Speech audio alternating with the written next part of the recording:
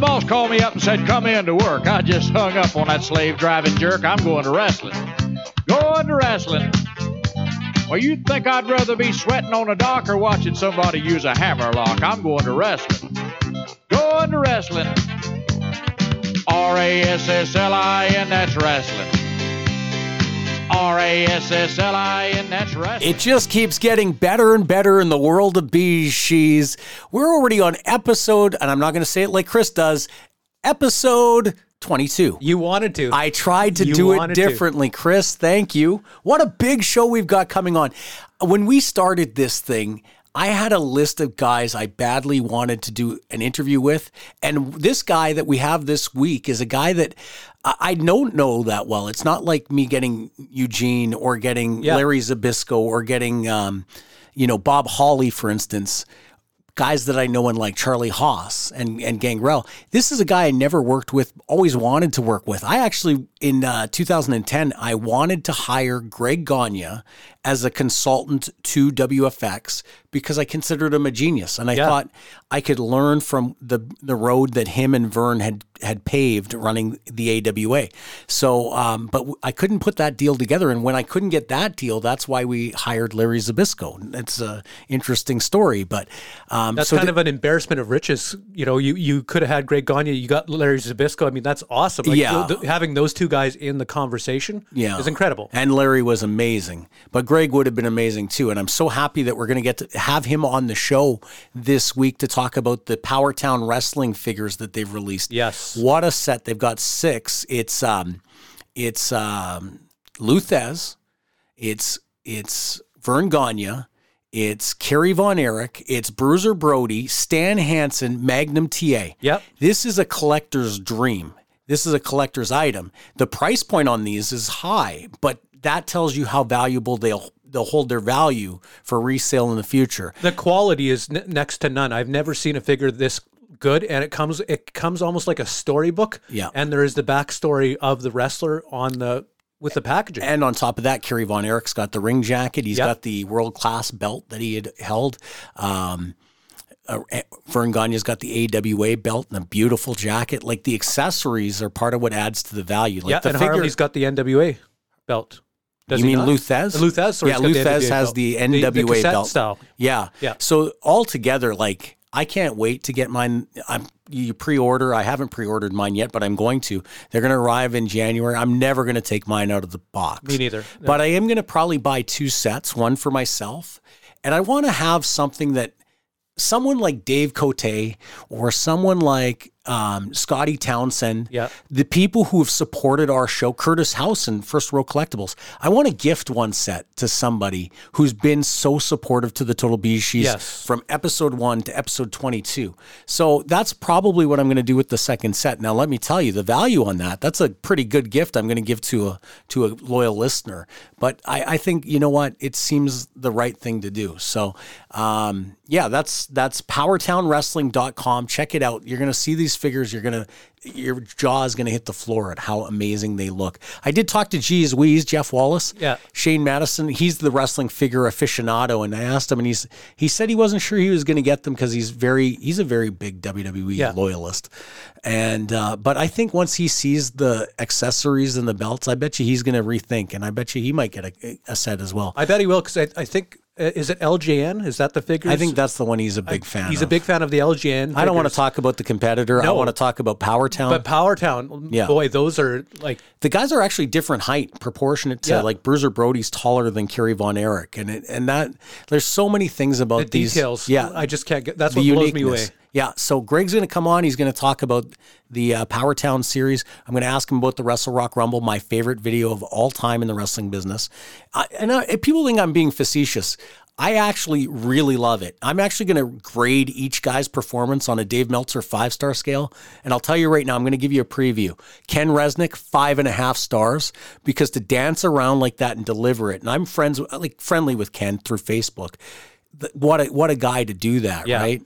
And there, and there's guys that were so on that, like whoever wrote Vern's script added one too many words, or it just doesn't roll quite right. So I'm going to do a complete breakdown of who was great in that and give them a 5-star grade.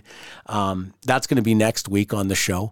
I haven't quite completed it, but I will tell you, Ken Resnick, 5.5 stars, and still not the star of the video.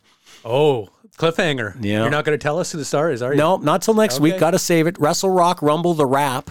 It's on our YouTube channel, the Total BeezSheez. Search Total BeezSheez on YouTube. You can see the video for yourself. We played the audio last week. I'm going to ask Greg about that when he's on, because I want to know the story behind the Wrestle Rock Rumble Rap. Definitely. Now let's talk about something else. Are we going to turn to mainstream wrestling? Are you reading my mind, or did I tell you we were going there? Well, a little bit of both, actually, but I don't know where we're going anytime you're in the room. You know what? So I have something to say. People who listen to the show, you guys don't know how amazing, how talented producer Chris actually is. Oh, he's putting me over now. I don't give him a format, because if I had a format, I'd be trying to remember what I want to talk about. So I tell him 5 minutes before, let's go here, let's go there, let's go here, let's go there. So poor guy has to follow the leader.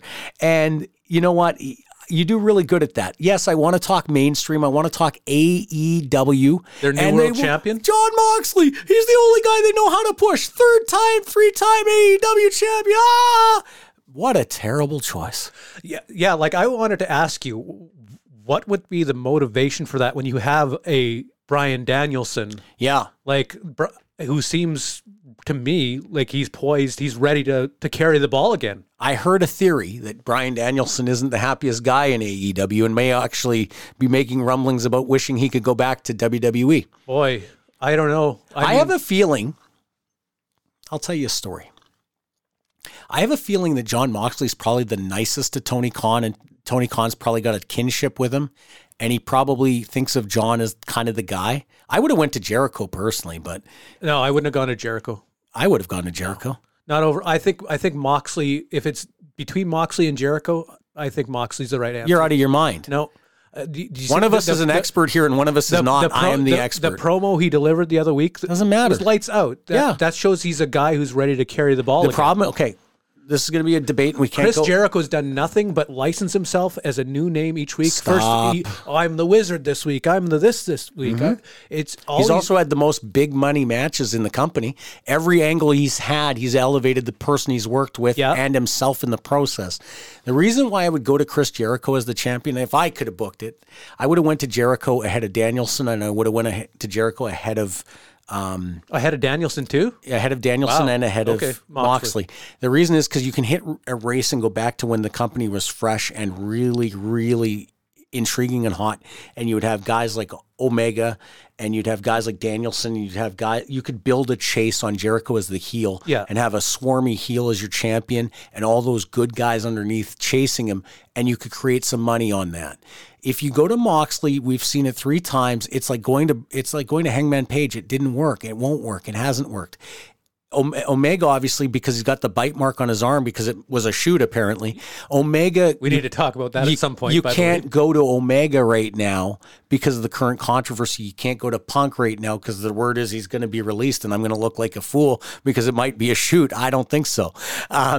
But you go to Jericho as a heel who can carry the company and you build the babyface to run with him. It's right now, September. You go to Jericho until WrestleMania season. You have somebody chase him until about March or April, and you have Jericho lose the belt to the next hot baby face. I think that's what they're kind of doing in reverse with MJF. Now they'll have MJF agitate Moxley for a few months. It's not going to draw money. No. Well, I just told you how to draw money. You go to a guy you trust. I think MJF is good at drawing money. Yes, but it won't. Then go to MJF as the champion and have the babyfaces chase him. Jericho as a vulnerable heel can draw you money in matches between now and March when he finally loses it to the babyface. You get red hot. They did it wrong. I'm telling you. You can say Moxley just like you said Luther, just like you say it's a shoot, but you're wrong.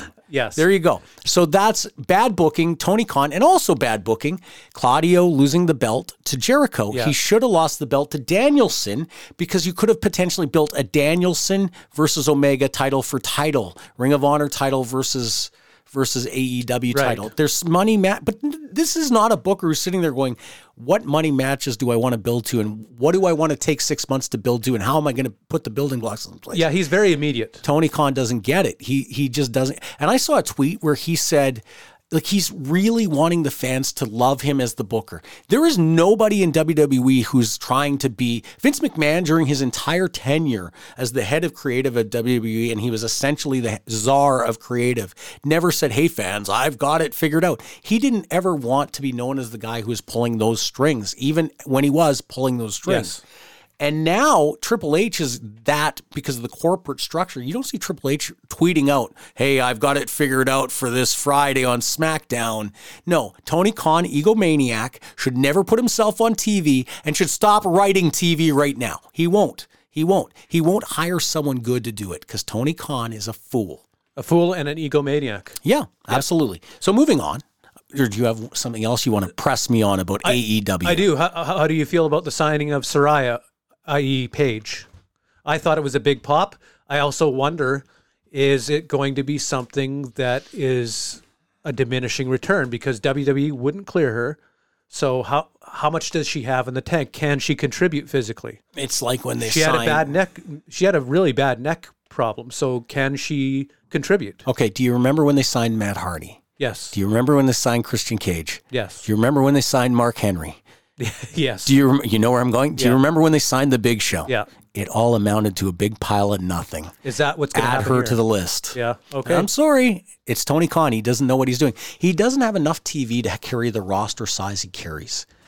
And then he buys Ring of Honor and he tries to fit some of that into his. He's only got 2 hours of TV time and 1 hour on Friday. You gotta cut it and figure out who to push differently.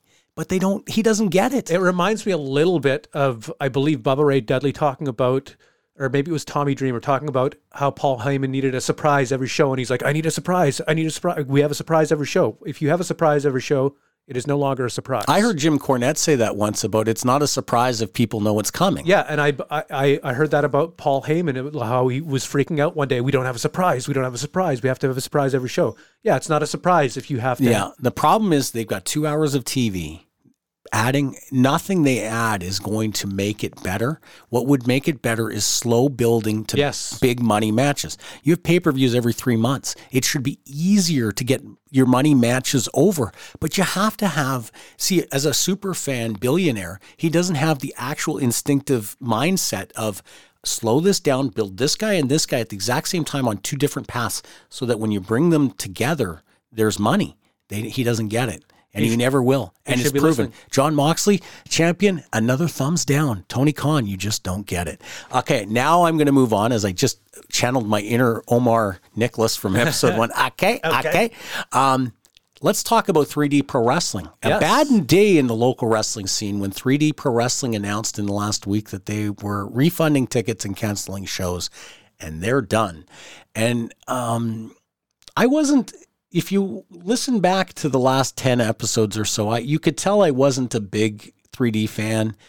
Let me rephrase that.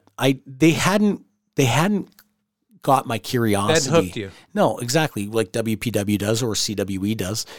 And the problem I'll say, and I hope the promoter doesn't take this as an attack, because it wasn't. He was working hard and he deserved a shot to try to build something. But he went to $20 ticket price, $25 ticket price. He was using a lot. It was like to me, an evolution of maybe a PCW roster with what he was using. And that's okay. Like, there was nothing wrong with his roster. But I think the problem he was having was they were drawing 200 people at $20 a pop. So he should have been generating enough funds that he was breaking even.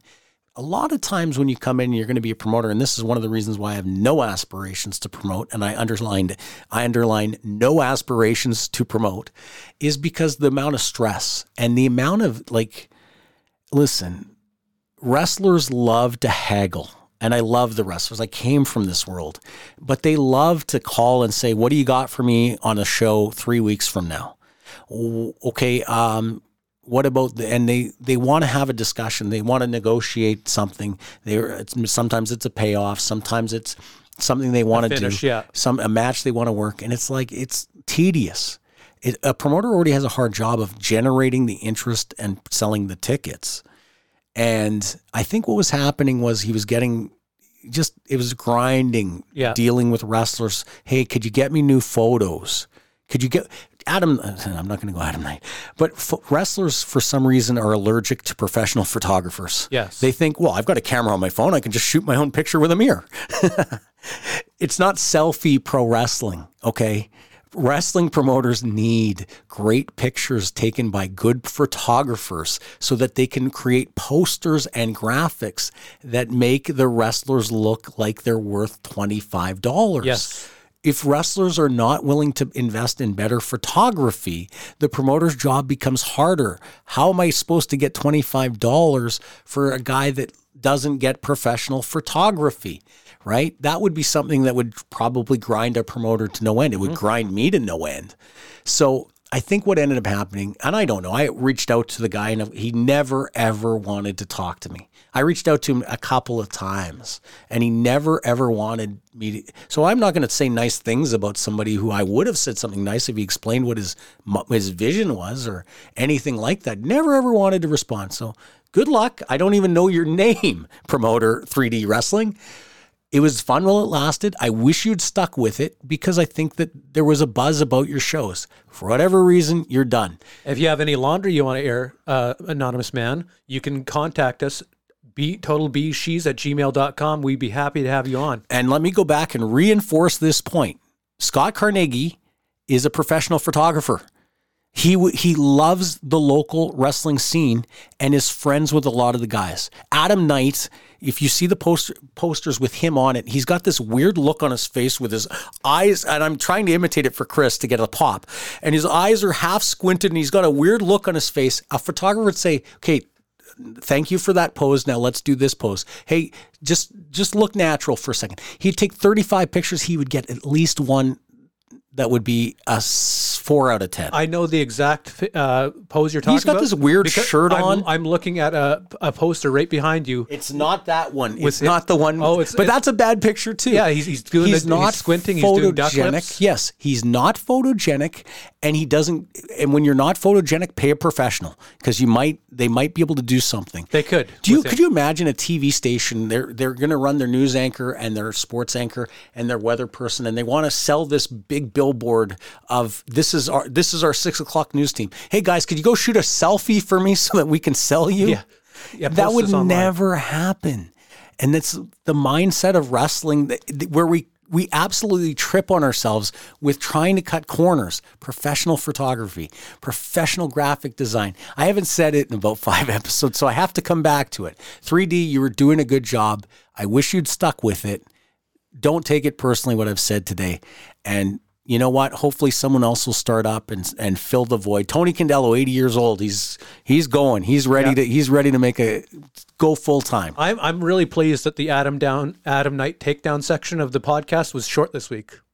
I wasn't planning to take him down, but he's the best example of a guy who needs a professional photographer. He needs an image consultant. He needs a gimmick consultant. Hey, Adam Knight, I'll be your gimmick consultant. You're not a cowboy I say it I'm going to start saying it every week. Okay. So 3D, I didn't get a chance to see their shows. I got to see some of their videos online, stuff like that. It looked good. I don't know if there'll be much of a vacuum with them gone because there are a lot of people running right now. We've got WPW, we've got CWE, and we've got Primos running as well, putting on some really... It's Winnipeg. We have room for 3 or 4 more outlaw shows. Well, yeah, we got to have the outlaw shows that don't draw anything and then pay you from the canteen. Or I don't know. I also heard that 3D guy might have been paying too much money to some talent, but we're not going to go That's there. a rumor. So all right, let's go to break. I'm ready to. I want to get Greg on as soon as possible. I already talked too long. Greg's standing by. He's been patiently waiting, listening in queue.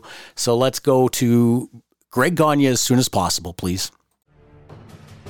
This episode of the Total BeezSheez Show is powered by FirstRow.ca, Canada's online collectible store where you'll find the coolest sports cards, autographs from your favorites, action figures, and of course, wrestling collectibles galore. As a loyal Total BeezSheez Show listener, you can get 10% off your order using the code BeezSheez. Again, the code is BEEZ SHEEZ, one word, and receive 10% off your order. FirstRow.ca, Canada's online collectible store. Hey, this is Mr. Beefy Goodness Vance Nevada, the author of Uncontrolled Chaos, Canada's remarkable professional wrestling legacy. You may have heard me on episode 17, and you're listening to the Total BeezSheez Show.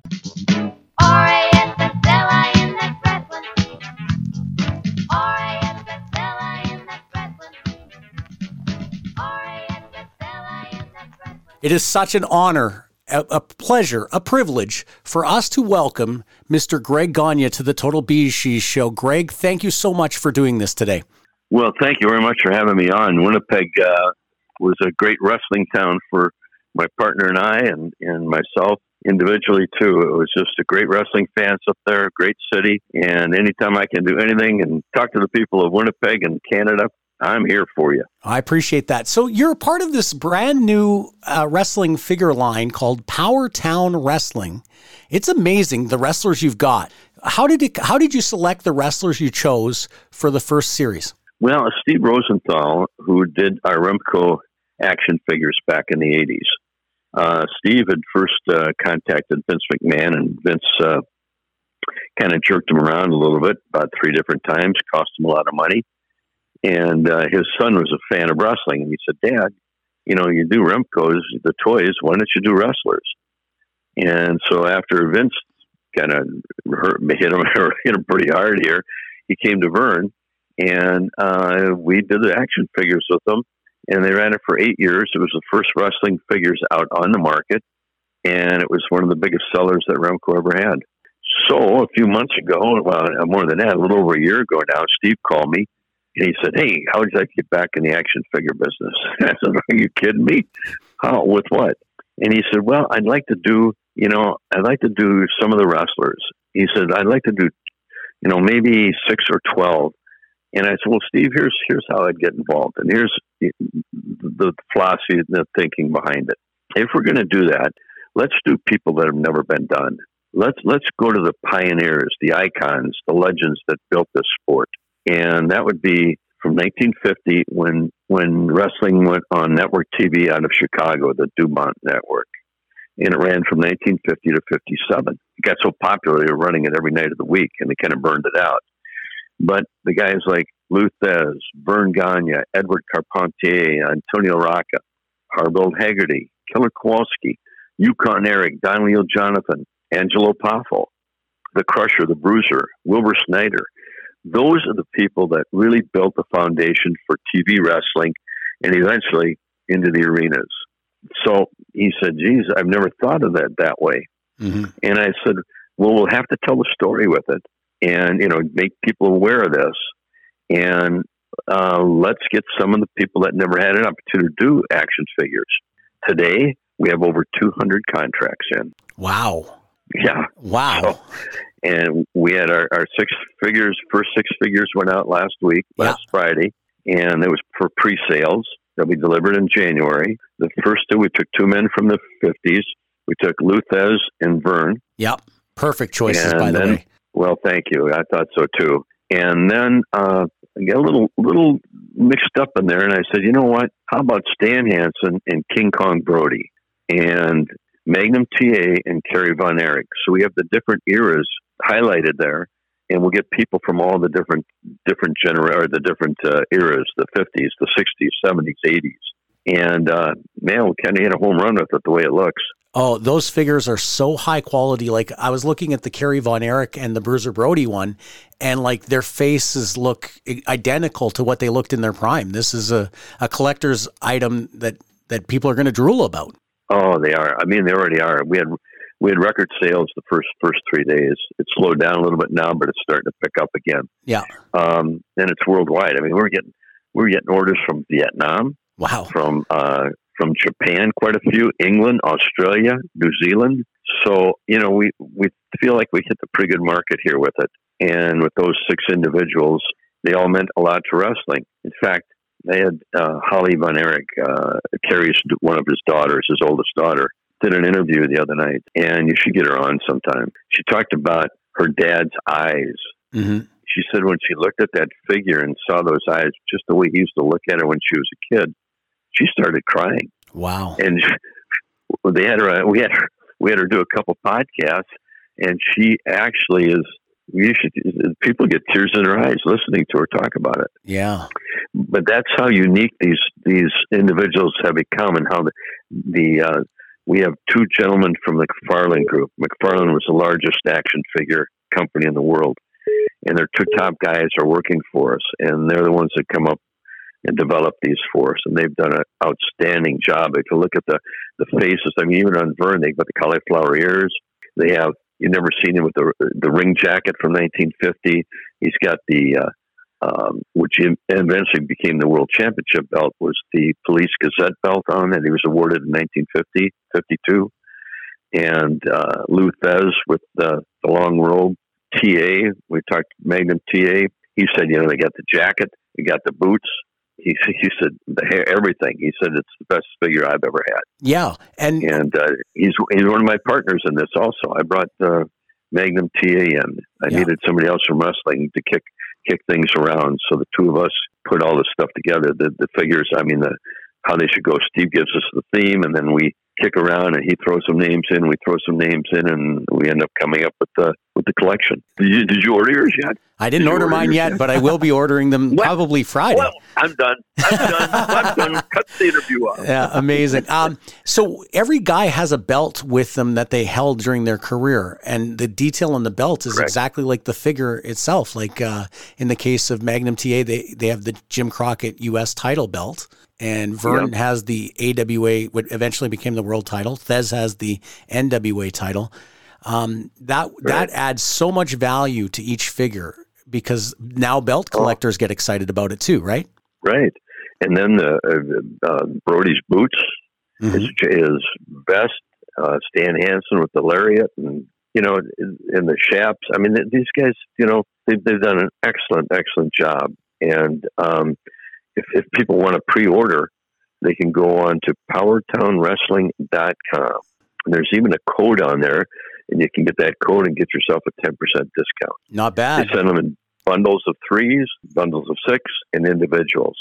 Now, it was interesting. TA came up with the name. We were kicking it around, let's do, bundles of 3. And so I said, well, let's see. Why don't we do Vern, Brody, and Hansen together, and then do Lou Thez, Magnum TA, and Kerry Von Erich? Geez, that sounds good. And I said, well, you got 3 guys from the AWA and 3 guys from the NWA. And then TA came up with the Vern box with Hansen and Brody is called the Association, the American Wrestling Association. And the other one is called the Alliance, the NWA.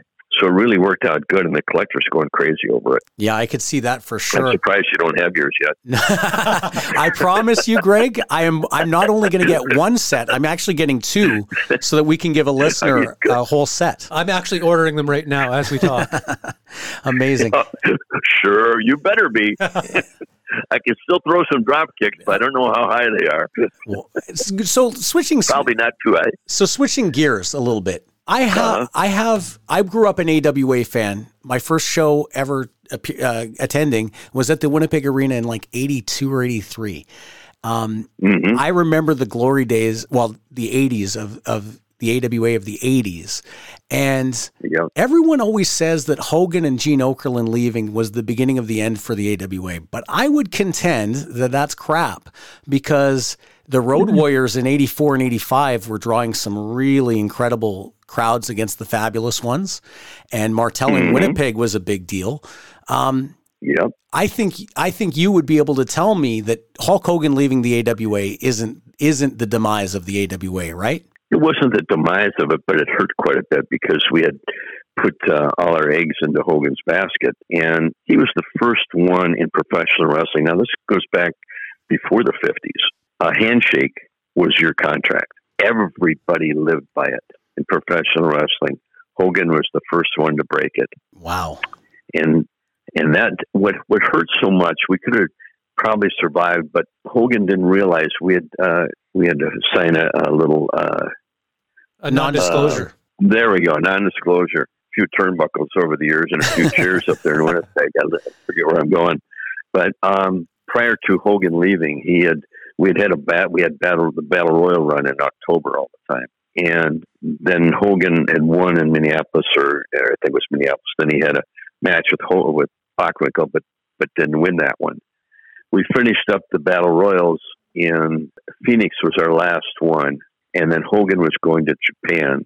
And so we cut all his interviews before he left. We had Christmas week as a big week for us. Everything was sold out. All the major cities: Chicago, Milwaukee, San Francisco. I think we did Winnipeg too on that Thursday before Christmas, or after Christmas.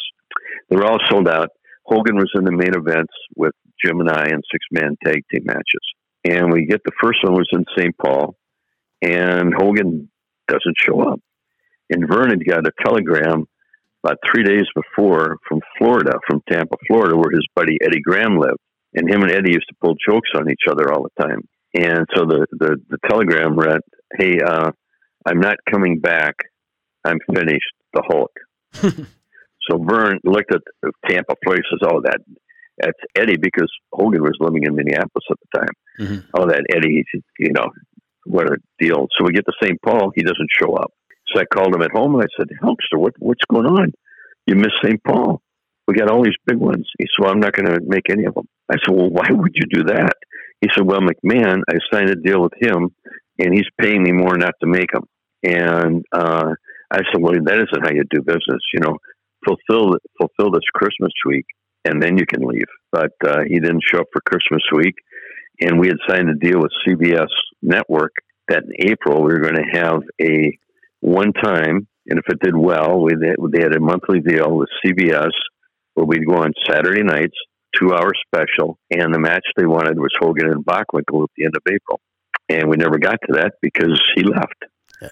And then shortly after that, they grabbed our announcer, Gene Okerlund. Yeah. And then, then they just picked out the top talent along the way. They hit us the hardest because we had the biggest TV market in the country. We ran from Winnipeg across Canada on TSN, and then all the way down to St. Louis to the West Coast. And, we had the top talent because we only wrestled about 270 days out of the year.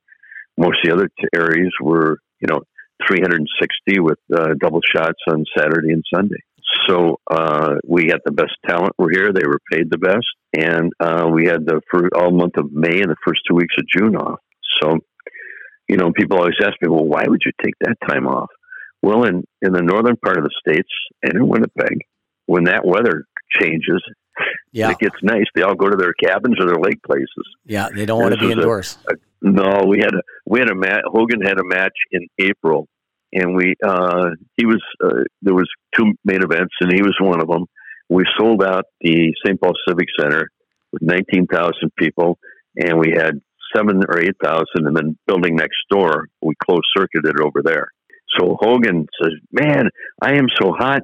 Vern, you got to run. You got to have a match in May and put me in with this guy." We ran in May, so we did I think the gate was 286,000 in April, and in May it was 30,000.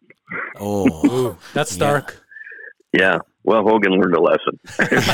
So 83, Hogan leaves at the end of it, I guess, and it goes to Vince. But the Road Warriors come in 84.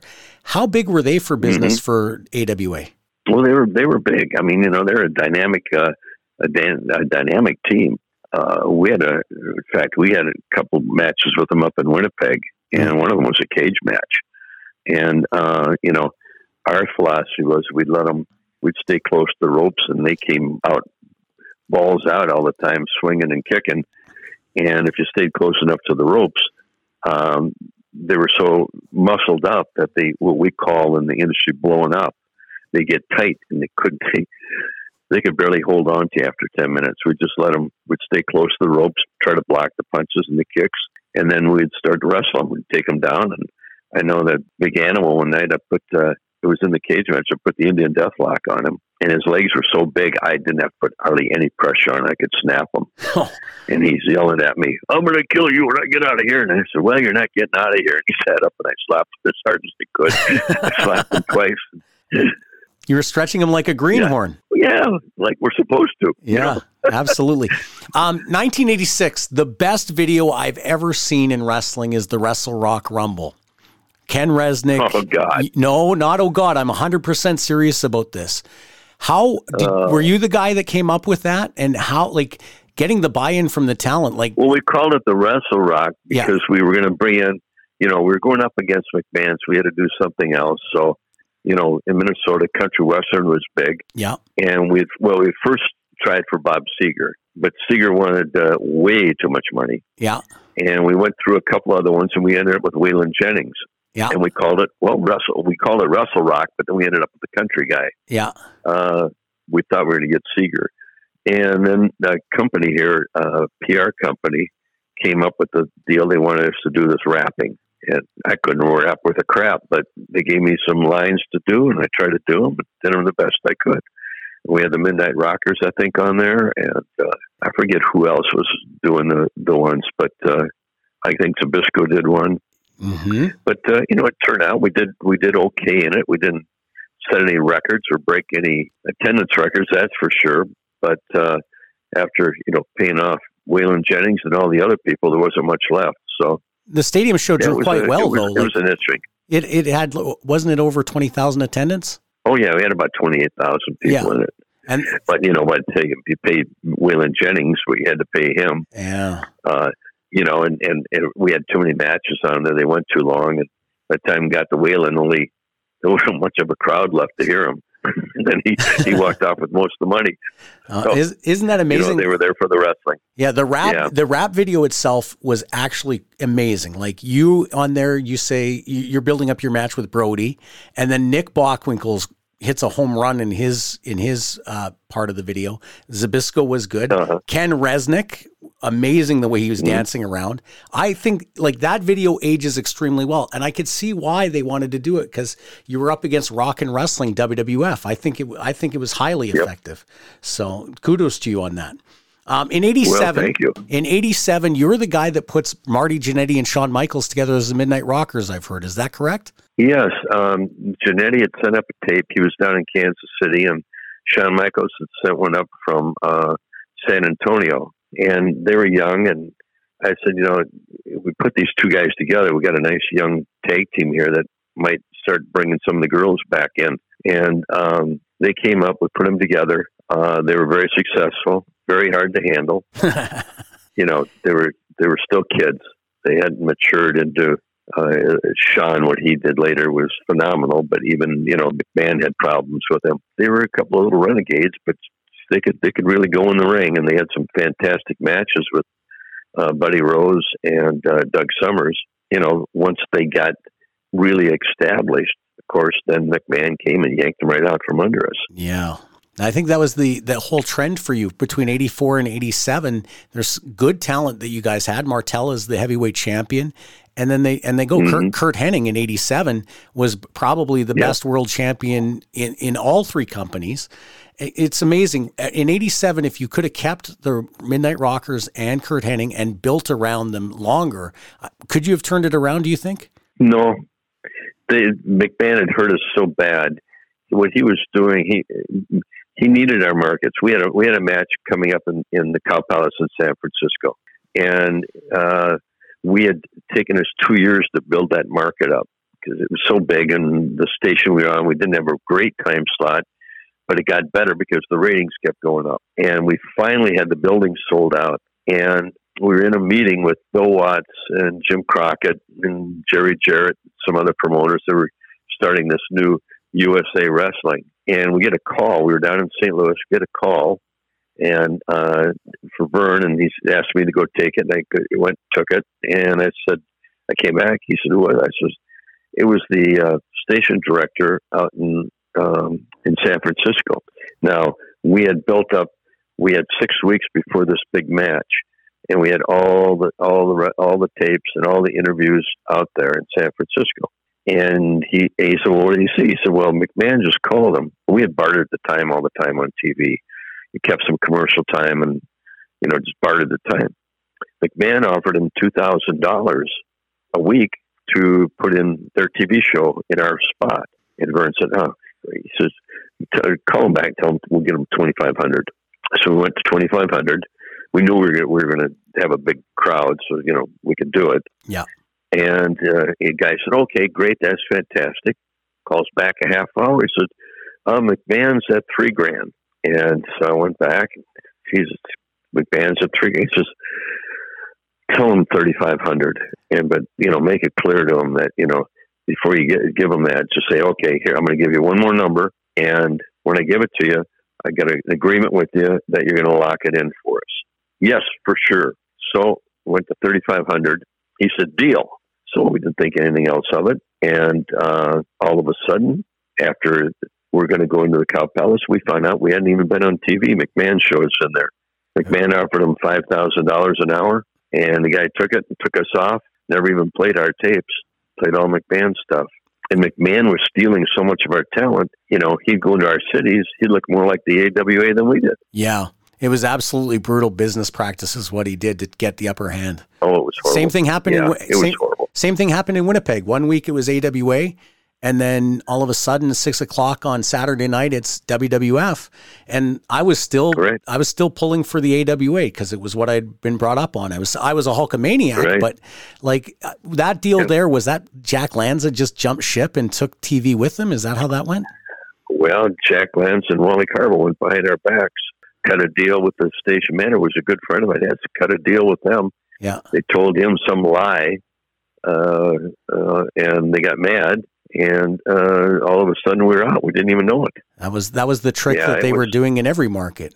They were doing it in every market. Yeah. But they hit us the hardest. They had to get us first because we had the big markets, the big TV markets he needed.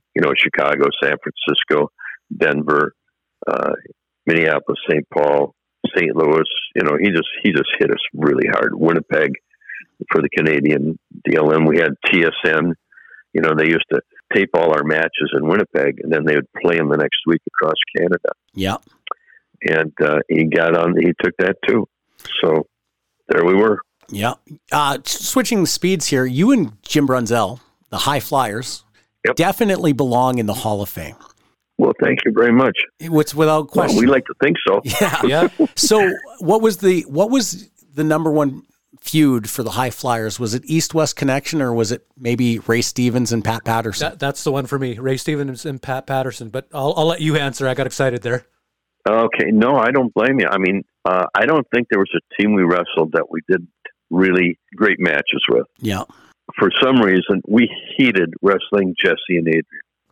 Adrian was phenomenal in the ring. Jesse was not. Jesse could talk the people into the seats, but he wasn't real good in the ring. And Adrian really carried that team. But honest to God, we must have wrestled them. It seemed like every night we had to wrestle them. And you just can't keep going with a team like that and not eventually get beat. But promoters all over the country wanted that match. But as far as in the ring, we had phenomenal matches with Bockwinkel and Stevens, and then with Stevens and Patterson. Mm-hmm. And I mean, anybody that would watch those matches, if they didn't get into it, they had a problem. We were in Denver one night, and this was called what they called a cold match. They didn't have a real strong main event. And Jim and I were really kind of like Winnipeg. Winnipeg and Denver were really good towns for us, good cities. And we were the tag team champions, and Pat Patterson had been out for a while, and they put him and Ray Stevens against Jim and I, and of course they had Bobby Heenan as their manager, in a title match in Denver. And we sold the building out. And now Pat had been gone for maybe 3, 4, 5 months, and came back in, and it was a round building. Winnipeg was big and open. This was a kind of a round building, and it seated about 16,000 people. And when we came out, the building would just almost vibrate. It was just a woo, woo. And your adrenaline, God, would go, we could jump higher. And I'd played football at Wyoming, and we always got a lot of extra publicity. I think that helped. And I was used to, it was 7,500 feet up there. Altitude, it was 6,200 in Denver. Mm-hmm. So I'd usually start the matches and get a good pace going, and the other guys would, all of a sudden, that altitude would hit. Bobby Duncan was good for about 10 minutes. But anyhow, we're wrestling Stevens and Patterson, and they had a top wrist lock on us, and we'd fight out of it, and we'd do some big thing and come out on top, and they'd either pull our hair or our tights, or they'd distract the referee and he wouldn't see what happened. And there was never a punch or a kick thrown in the match. And in 8 minutes, we had a full-fledged riot, people trying to get in the ring and help us. Amazing. Yeah, that was because they were so good, and timing was so good, and the mixture between them and us, it just it really, really clicked. Another, Jerry Blackwell. We had phenomenal matches with Jerry Blackwell and Ken Patera. Yeah.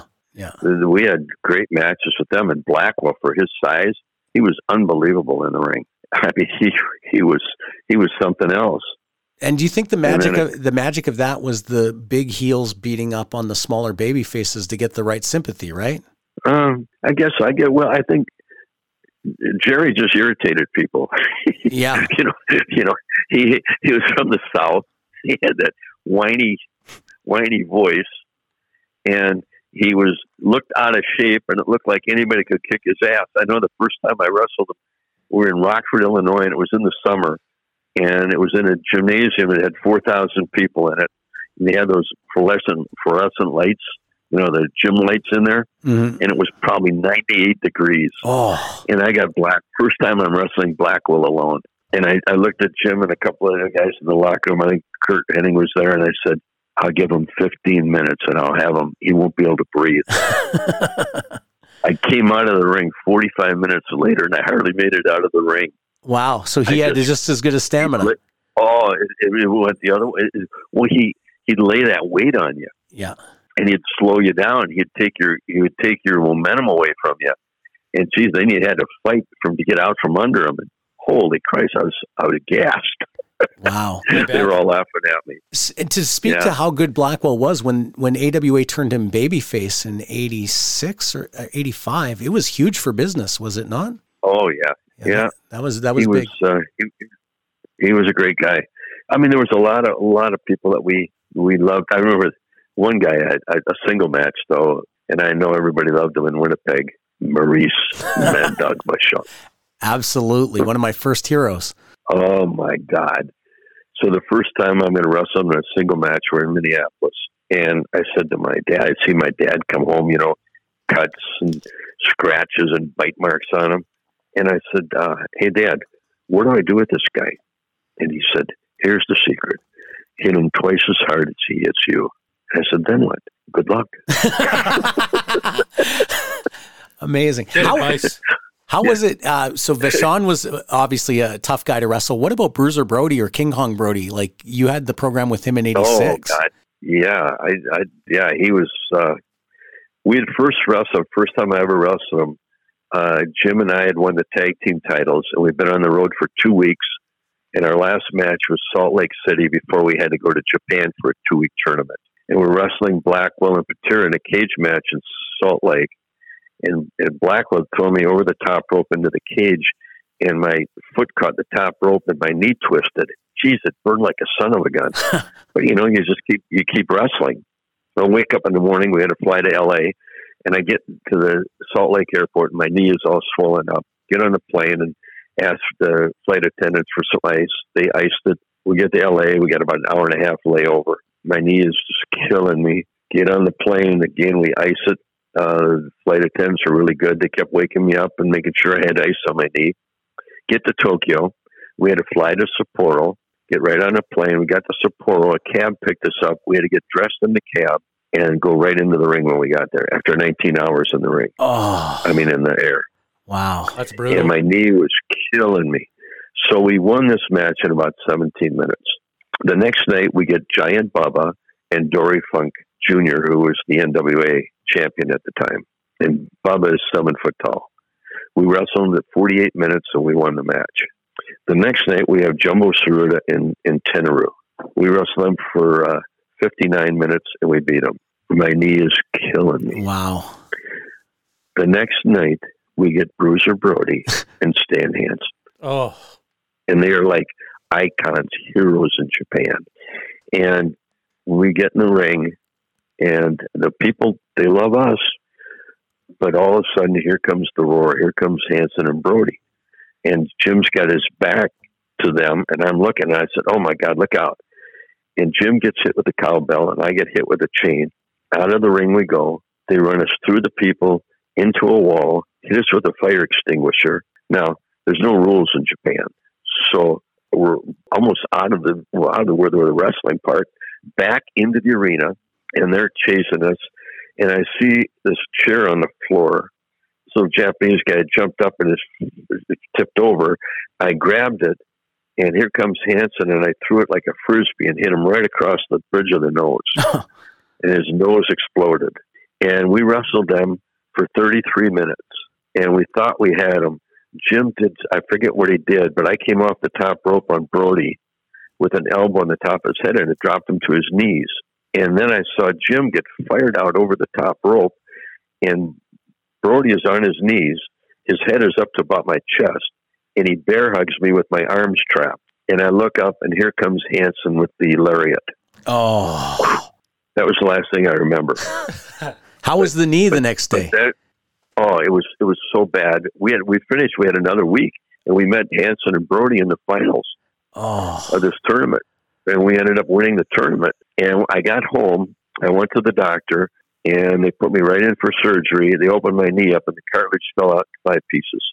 Wow! So I wrestled that whole time with torn cartilage. Wow! So just constant pain. But, could barely walk. Probably. Oh, you can't even believe it. You can't even believe it. Yeah.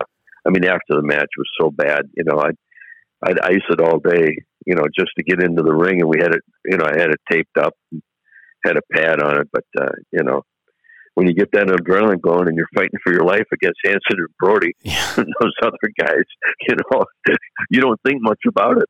No. Brody came back here, and I'll tell you, the next day, from hitting those two guys and reaching up and hitting Brody, our arms were black and blue from the wrist down to our elbows. Wow. I believe it. I mean, it was a very physical match anytime you got in there with Brody or Hanson. And we knew that. I know one night we're in Winnipeg, we're wrestling Bobby Duncombe and Stan Hansen. And Brunzell, we used to try to get Duncombe and Hansen drop kick them just as they came off the ropes, because otherwise they got so much momentum, it would almost fire us out of the ring. So Brunzell hits Hanson just as he turns coming off the ropes, knocks him stiff. His legs ends up in the ropes, and I can't drag him out to cover him, right? Finally, he got a tag to Duncombe, and Duncombe came in, and all of a sudden he got Hanson back in. And that Hanson, he sat me up on the turnbuckle, and he threw me with what they call a Beal throw, and I landed in the other turnbuckle upside down. Oh my gosh. And I tagged Jim, and I said, "You're the one that drop kicked him. You go handle it." It's kind of a kill or be killed type of atmosphere for you. Yeah. Well, and amazing. Stan and King Kong Brody are 2 of the original 6 in the first series of Power Town's first series. Was that by design, from the respect you got from them nearly killing you during your career? Well, I wanted Brody in there all along, and they wanted Ted DiBiase in there. We were working with another company, and Ted worked for them, and he told us he was all through with the WWE. And I said, I still feel better if we had Hanson and Brody. They were so big in Japan that, we're going to sell a ton of their action figures. And each one of these figures, it costs a lot of money to make, believe me. And we had DiBiase in there, and as soon as we put them out, WWE said they still have him on a Legends contract. We couldn't have them. So then we had to turn to Brody, and that set us back almost a month from getting our stuff out. Yeah. But if they'd have just listened to me the first time, we wouldn't have had a problem. Well, you are the co-founder. That should give you at least half the say, right? Well, it did, yeah. But, Steve and TA had brought this other company in, and they had DiBiase under contract. And we're trying to work a deal with them because they wanted to do, they'd have a lot of things that would have helped our talent get income right away. So we wanted to do something with them, but sort of satisfy them. We let them do the DiBiase doll, but thank God it came around and we got the Brody in there because we had sales, like I say, and big sales out of Japan. Yeah. We Australia, England, Vietnam, of all places, Saudi Arabia on our opening weekend. So, we did something right. That's great. So Series 1 is Lou Thez, Vern Gagne, Bruiser Brody, Stan Hansen, Magnum TA, and who am I? I'm the sixth one. Kerry Von Erich, yes. Well, when you order them, you can order them in bundles. The bundles of 3, the association, yeah, Vern, Hansen, and Brody, or you can get the alliance, which is Lou Thez, Magnum TA, and Kerry Von Erich, or you can get individuals. You can pre-order them, and they should be out in January. I think as a wrestling fan, you got to get both bundles. I think you got to go all 6. That's the only way to do it. A lot of them are buying all 6. Yeah. Who's going to be the next series? Yeah. Can you divulge that? Probably not. Hey. No, I can't. We're little. TA and I have been working on it. We thought we had it together, and then of course our other partners from the manufacturing end of it, they have their ideas. So I think we're pretty close. Okay, can I give you my dream set too? You give me who would you? Yeah, you know what? I would love to hear that. Okay, so I would do 3 tag teams and 3 singles. The tag teams would be. We can only do 6 figures at a time. Okay, so we'll do 1 tag team and 4 wrestlers. How's that sound? Okay, what's your tag team? The British Bulldogs. My singles would be Nick Bockwinkel, Terry Funk. Yeah. I don't have Terry. He's still under contract to the WWE. Those devils. I had him, and then that was a tough one. Yeah, we had him. That is a tough one. I mean, Kurt Hennig? Is Kurt Hennig under contract? Can't get Kurt either. No, he's under contract still. Wow. What about LOD? Are LOD under contract to WWE? No, but we have one. We actually could have 2 of them, but the second one, his wife has a deal with a licensing company, and it's a lot of money to get him, and then we have to pay the licensing company 15% of sales. Oh yeah, yeah. That cuts into cuts into everybody else's, and we can't do that. We're treating everybody the same. Yeah. What about Bruno Sammartino? Nope. No. He's got a lifelong contract with the WWE. The politics behind choosing the series is amazing. But the Midnight Express. Midnight Express, interesting one, Chris. Midnight Express. Midnight Express. No, they have a deal with Jim Cornette. Oh yeah. And I had him, and Cornette screwed it all up. And Rock and Roll Express. I got the Rock and Roll Express. Oh, there you go. Series 2. You got to get them out there. They've never had a wrestling figure. Well, I think. The problem is they got one out now. Oh. Ricky cut one, but so we don't know if we can't do it if he's just coming out with this other one. Yeah, so much goes into it. Now you got 2 tag teams. Now you only got 2. Now you got 2 tag teams. Yeah, and I got Bockwinkel for sure. Okay. It's tough because there's so many. Like you want to name a guy, but then you're like, well, what about this guy? Like you digress in your head. You're like, there's so many deserving guys out there. Oh well, from the 50s, you got the Crusher and the Bruiser, and you got Mad Dog and Butcher. Yeah. You've got Don Leo Jonathan, Yukon Eric, Angelo Poffo. That's Randy Savage's dad. Yeah. And we got Hardboiled Haggerty. What about superstar Billy Graham? Is he under contract to WWE? No, he's under the WWE. Damn it! We were after him, and we almost had a deal with them, and they came in and he probably leveraged. He had moved. Yeah. Well, he had moved, and his number had changed, and we couldn't find him. And they got to him and gave him some upfront money, and that was it. His relationship though with that company is so seasonal that you might be able to get it done yet. So I'm going to leave it as Rock and Roll Express if you can get Morton to do it and make it happen. The British Bulldogs and Nick Bockwinkel, and I trust you guys are the experts. The first 6 proves it.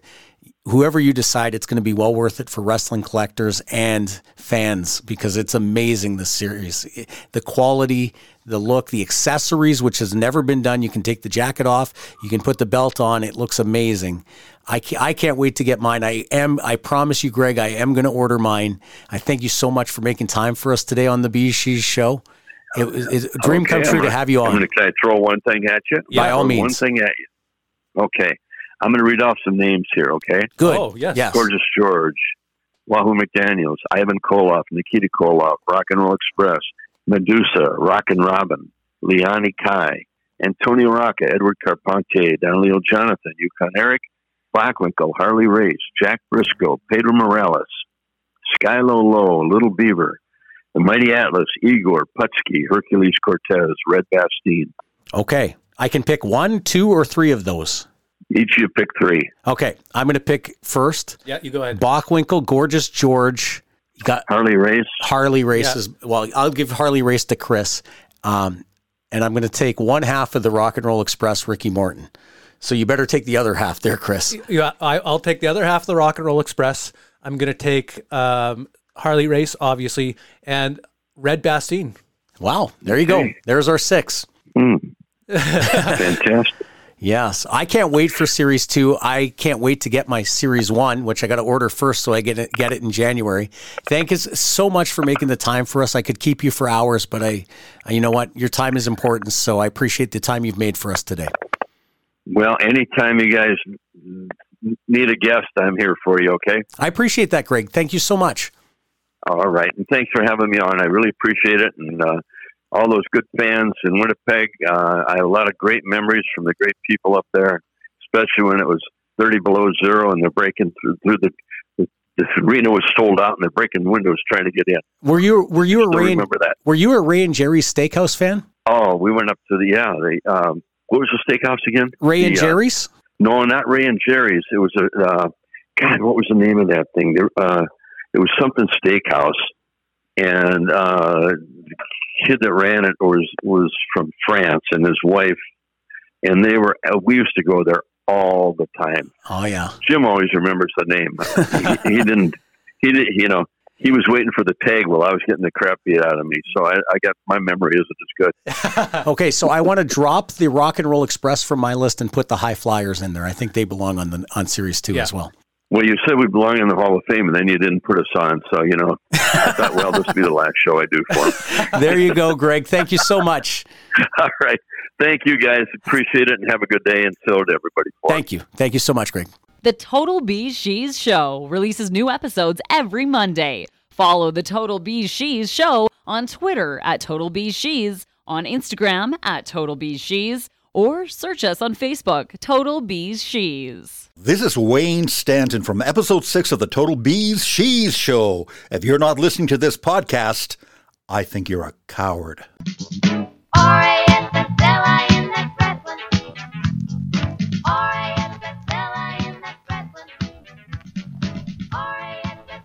We're back, and Mike, how about that? Greg Gagne. Amazing experience to talk to Greg and hear his stories. What a class act. Yeah, nice guy. And he was really, really reinforcing the point that I hadn't ordered my figures yet. Yeah. So after I'm done this podcast, I am going to order my Powertown figures, Series 1, and share with us who they've got under contract for potentially Series 2. That was great. So generous with his time too. Oh yeah, he said he would have want 2 hours, but I'm glad we kept it tight, But he's a busy guy. Yeah, and our biggest guest to date by and he's not going to be the last one. I'll tell you that. All right, it's time for the soon-to-be-named mailbag. Soon-to-be sponsored. Yeah, named and sponsored. Yeah, and it's coming closer than you think. I can tell you that. I can't wait. I can smell that deliciousness. All right. Is that a hint? Maybe a little hint. All right, this one is coming in from Mr. Generous. Oh, hey, boys, here's one for you. Can Mike shed any details about the AEW Harsh Reality Show and why Buff, Luger, and Steiner were held up at the border? Who was Luger supposed to work with if he had made it over the border? Okay, so first and foremost, it was AWE, not AEW. I have never been Tony Khan's booker. It was Harsh Reality. And so Mr. Generous. You know who's Mr. Generous other than Mr. Generous? Superfan Dan. And because we got Greg Gagne, and I think he thinks that we had to pay Greg to be on the show, he sent us money to the PayPal. And hey Dan, if you want the money back, because we did not have to pay Greg, I will send you the money back. But if you want us to keep it, I will spend it. I'm happy with that. So AWE Harsh Reality. So earlier that was in December of 2005 for AWE, and it was a pay-per-view taping and a TV taping. And we had already had Lex Luger in once and Buff Bagwell, and Scott Steiner was debuting for us. So as I'm to understand it, they all got on a plane in Atlanta because they all live in Atlanta. And Scott kind of took care of his own travel. So like I didn't know that Scott was supposed to be on the same plane. Actually, maybe I did because I picked up Scott from the airport that night. He had no problem traveling and he had no problem getting through the border. And he's a good guy, like a really good guy. You'd be surprised what a good guy he can be. So Scott comes through customs and I said, where are Lex and where are Buff? And he said, they got thrown off the plane. I was like, what? Yeah, they got thrown off the plane. I said, why? And he said, yeah, you know them. They get bullshitting and doing their thing, and they were acting like idiots, and they got kicked off BeezSheezing, and they got kicked off the plane for BeezSheezing. And I was like, what? And he's like, yeah, they threw them off the plane. An air marshal, or maybe it was an air marshal or whatever, pilot came out and said, you're gonna have to fly tomorrow. And I was like, what has happened here, right? So I take Scott to the air to his hotel, and I said, do you think they're going to make it? He said, oh yeah, they'll be good tomorrow. Don't stress. And so Scott was in town, no problem. Lex Luger, so the next day, Buff gets in, but I get home that night and I get a phone message from both guys separate, and they blame each other. Oh, and Mark is like, Lex, he was just, I'm sorry, it was all Lex's fault. And then I get Lex on the phone. He's like, he's like, Mark was just being Mark, and I was just trying to take care of him, and it's all Mark's fault. I don't care whose fault it is. Get on the plane and get here was all I cared about. So next day, about noon, Bagwell gets through customs, no problem. Where's Lex? Well, he's on the plane. So our people are waiting for Lex to get through customs. We know he's in Winnipeg. He was in Winnipeg. Actually, I ended up, if you Google it, it actually got mainstream media that I was at the airport waiting for Lex Luger. I wasn't. I had somebody there, and I just kept hearing, no, there's a delay, no, there's a delay, no, there's a delay. And then I got the word, so that was noon, and I got the word about 3:30 or 4 o'clock, Lex Luger's not getting across. And now normally if I was there, I would talk to they had a line, you could talk to somebody and try to plead your case. And I probably should have went to the airport to see if there was anything I could do. So at about 4:30, I had a call from Lex, and he said, you didn't file the paperwork properly, and they're not letting me in the country. I said, Lex, that's impossible. Scott Steiner, Buff Bagwell, Rick Steiner, everybody has gotten through, no problem. Rikishi, Chuck Palumbo. I said, there's no way I didn't file paperwork properly. I told you exactly what you needed to do. You needed to go to customs. You needed to show them a letter. They're going to look at the letter. They're going to process you and let you through. Exactly what you did in October 2 months ago. And he's like, no, they said it was your fault. And I'm like, Lex, there's nothing that is my responsibility beyond that letter I gave you to present to customs. Yeah. I also gave customs your name so that they would know they were processing you. So we are like, so I was pretty miffed about it. So then I tried to get a word, like I tried to contact customs and got nowhere. Like they would not tell me what the issue was. Okay. So now I'm fired up. But I had a friend in customs from a previous situation where they let Brian Christopher through and they shouldn't have. And I'll tell that story in another episode. Hey, Dave Cote asked the Brian Christopher story, and I'll answer it in my mandatory answers. Anyway, so turns out Lex Luger got extradited, essentially. Let me choose my words carefully. Lex Luger got accompanied by law enforcement to Minneapolis, arrested when he landed, and he had a warrant because he had something to do with child support wasn't paid or something like that. And he actually spent 3 weeks in jail in Minneapolis through Christmas that year because I don't think he could pay a bond or bail. I don't know what happened. That was the last time I actually talked to Lex, actually. And Lex was an interesting character. I could do a whole show on dealing with Lex. But who was he supposed to work? It was supposed to be Lex and Buff against the Steiners, and then it switched, and we did a WCW versus WWE type of thing, and it became Bagwell and the Steiners against Billy Gunn, Chuck Palumbo, and Brody Steele. Okay. The initial main event where it was going to be Luger and Buff against the Steiners, I think would have been okay. But it was what it was. Scott was the star of the show, and we drew pretty good 2 nights in the middle of the week in December. Tough to do, but we had to keep up with our pay-per-view commitment and TV commitment at the time. That also actually was the last two big shows of AWE's existence. Okay, moving on in the mailbag, we've got 2 questions from Dave Cote, our favorite. My favorite. Couple of questions for you both. What was it that got you into wrestling, and what keeps you interested today? And do you want to start off, Mike, or should I? You go first. Okay, what got me into professional wrestling, I would have to say probably very similar to a lot of people. Dad would turn it on. He wasn't a big wrestling fan, but he would turn it on because we had 6 channels, and it was either that or some nonsense on Saturday. So we'd watch wrestling, and he'd watch for about 10 minutes, and he'd get mad about the heel winning, and he'd leave. But I kept watching, and so I started watching WWF at the time. Of course, Tony's local promotion as well would come on after that. And between WCW, eventually when I discovered WCW, it was when they had the ring on the turntable type thing. And for some reason, that really blew my mind. I was like, that's so cool, even though it makes no difference whatsoever to anything. But I just thought it was the coolest. But what hooked me in was the pageantry and the fact that it was also a sport. So there was the acting element, and there was also the sports element to it, and grown men hitting each other, obviously.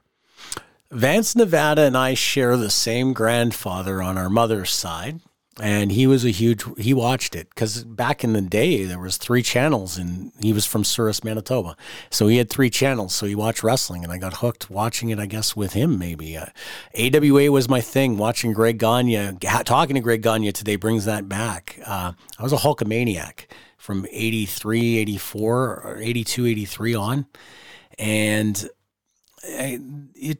I followed it from AWA to WWF to Stampede to UWF when Tony ran Bill Watts' tapes.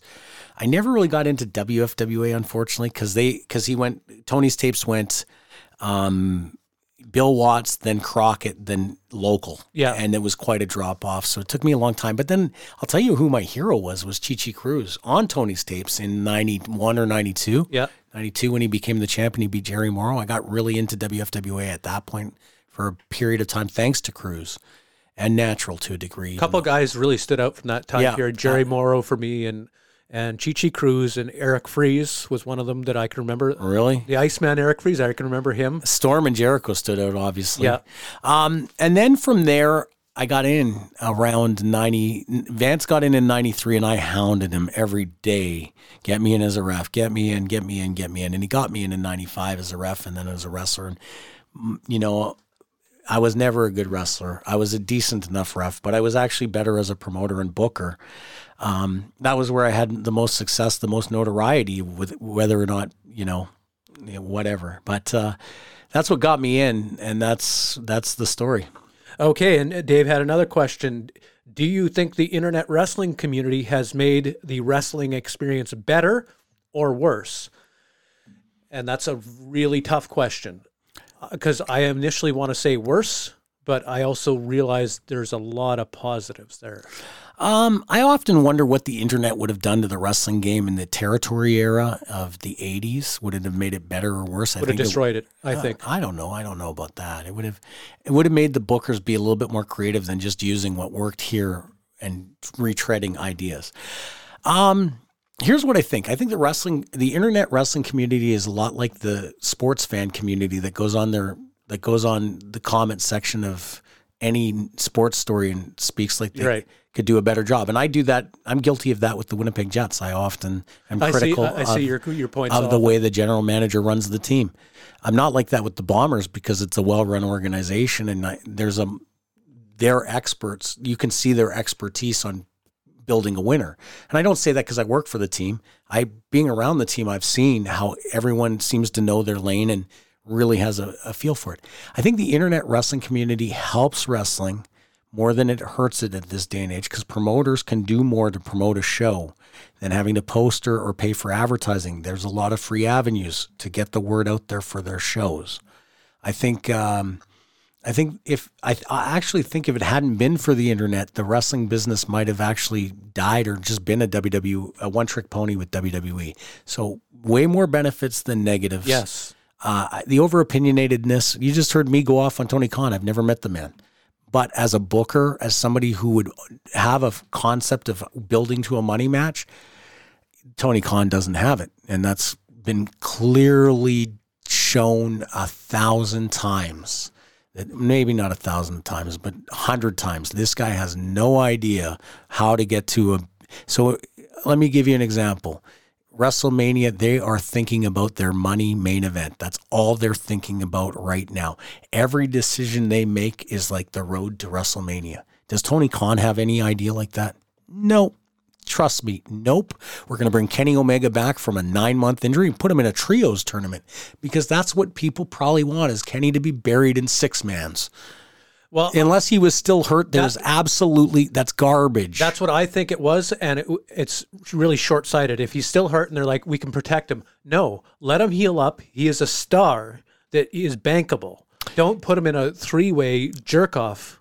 See, he should have been brought back to do something different than he did when he left. Right? Yeah.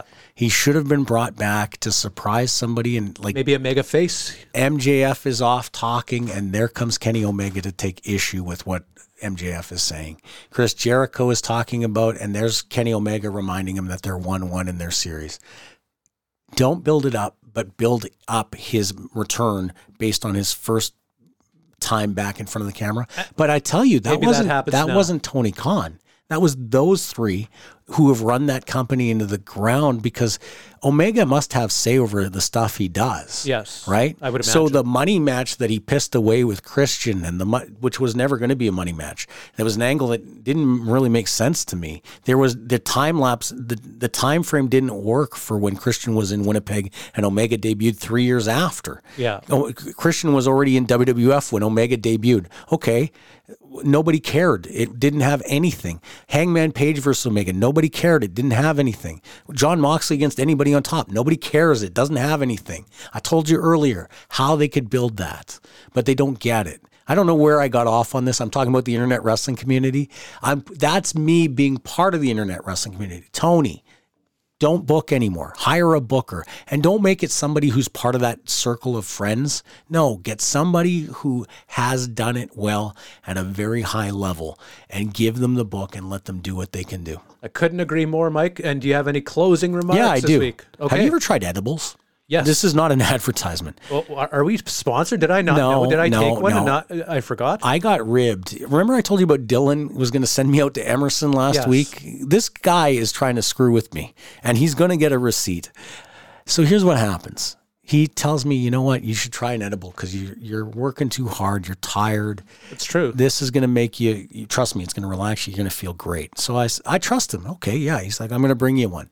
And it looked like one of those strawberry candies. Yeah. And it tasted exactly like a strawberry candy. And it was a strawberry candy. It was a strawberry candy, but I thought it was a healthy dose for a first timer. I've never tried cannabis, never wanted to in my life. Nothing about it appeals to me, but peer pressure, not even. I just thought, okay, yeah, I've heard that this could work, an edible. So I pop it and it was 40 milligrams. That's a lot for a first timer. Yeah. My legs stopped working for me. The room spun. I felt sad, but I couldn't stop laughing. But I'm not sad, but I felt sad. And I thought my face was deformed. So let this be one, do not rib Mike Davidson. He's been ribbed enough lately. And two, don't try edibles because somebody could screw with you. I want to get a bowl of those edibles, 40 milligrams, and let someone grab a handful and pop them all. I feel like this is a concept for a future show. What? Mike and Chris do edibles and try to do the Total BeezSheez show. I refuse it. I'm never doing it. But anyway, I wanted to tell that story just as a PSA. If you've never tried cannabis, don't start. No need. And yeah, that's pretty much it. Mike Davidson. Thank you to Greg Gagne. Yes. Thank you to Powertown Wrestling, powertownwrestling.com. Order your figures. Hey, the price tag on these things is high, but trust me, the value on these things is going to be higher if you put the money down. It's like investing in stock. All right, there you have it. Mike Davidson with the telling you to buy action figures and exercise temperance when it comes to marijuana. Well, the boss called me up and said, come in to work. I just hung up on that slave driving jerk. I'm going to wrestling. Going to wrestling. Well, you'd think I'd rather be sweating on a dock or watching somebody use a hammerlock. I'm going to wrestling. Going to wrestling. R-A-S-S-L-I-N, that's wrestling. R-A-S-S-L-I-N, that's wrestling. Well, I love to watch the missing link bang his head on a corner post and the rumper bumper butt delivered by the Iceman. The Freebirds, Roberts, Hayes, and Gardy, but what I like the most is Kerry delivering the Iron Claw as only the Von Erichs can. Well, the boss called again, said it's time and a half. You'll come in tonight, and I just had to laugh. I'm going to wrestling. Going to wrestling. R-A-S-S-L-I-N, that's wrestling. R-A-S-S-L-I-N, that's wrestling.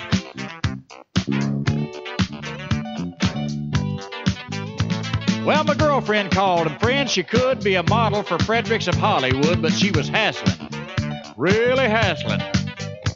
Said I could come over early and stay real late, but I told her, honey, if we have a date, we're going to wrestling. Going to wrestling. R-A-S-S-L-I-N, that's wrestling. R-A-S-S-L-I-N, that's wrestling.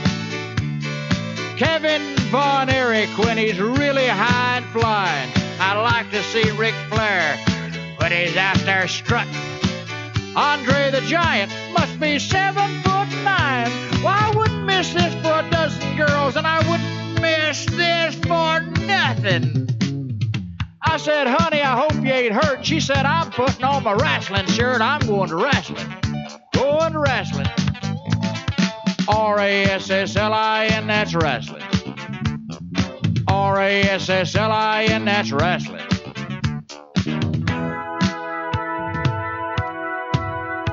Well, last night I dreamed my life was over. There was golden streets and fields of clover, and the lights, they were dazzling. I looked for old St. Peter at the pearly gates. I found a note that said, I won't be too late. I'm going to wrestling. Going to wrestling. R-A-S-S-L-I-N, that's wrestling. R-A-S-S-L-I-N, that's wrestling. There's Gentleman Chris Adams with his super kick in place. Young Mike Von Erich with his own Iron Claw. And I'll never forget the classic matches of the 70s and 80s. Two champions, Harley Race and David Von Erich. St. Peter told me as he let me in, from now on, every Monday and Friday, Glenn, we're going to wrestling. Going to wrestling. R-A-S-S-L-I-N, that's wrestling. R-A-S-S-L-I-N, that's wrestling. Boy, if I'd known this was going to happen, I wouldn't have bought those advance tickets. By the way, St. Pete, are you sure these wings will fit in a ringside seat? Is Fritz coming up here anytime soon?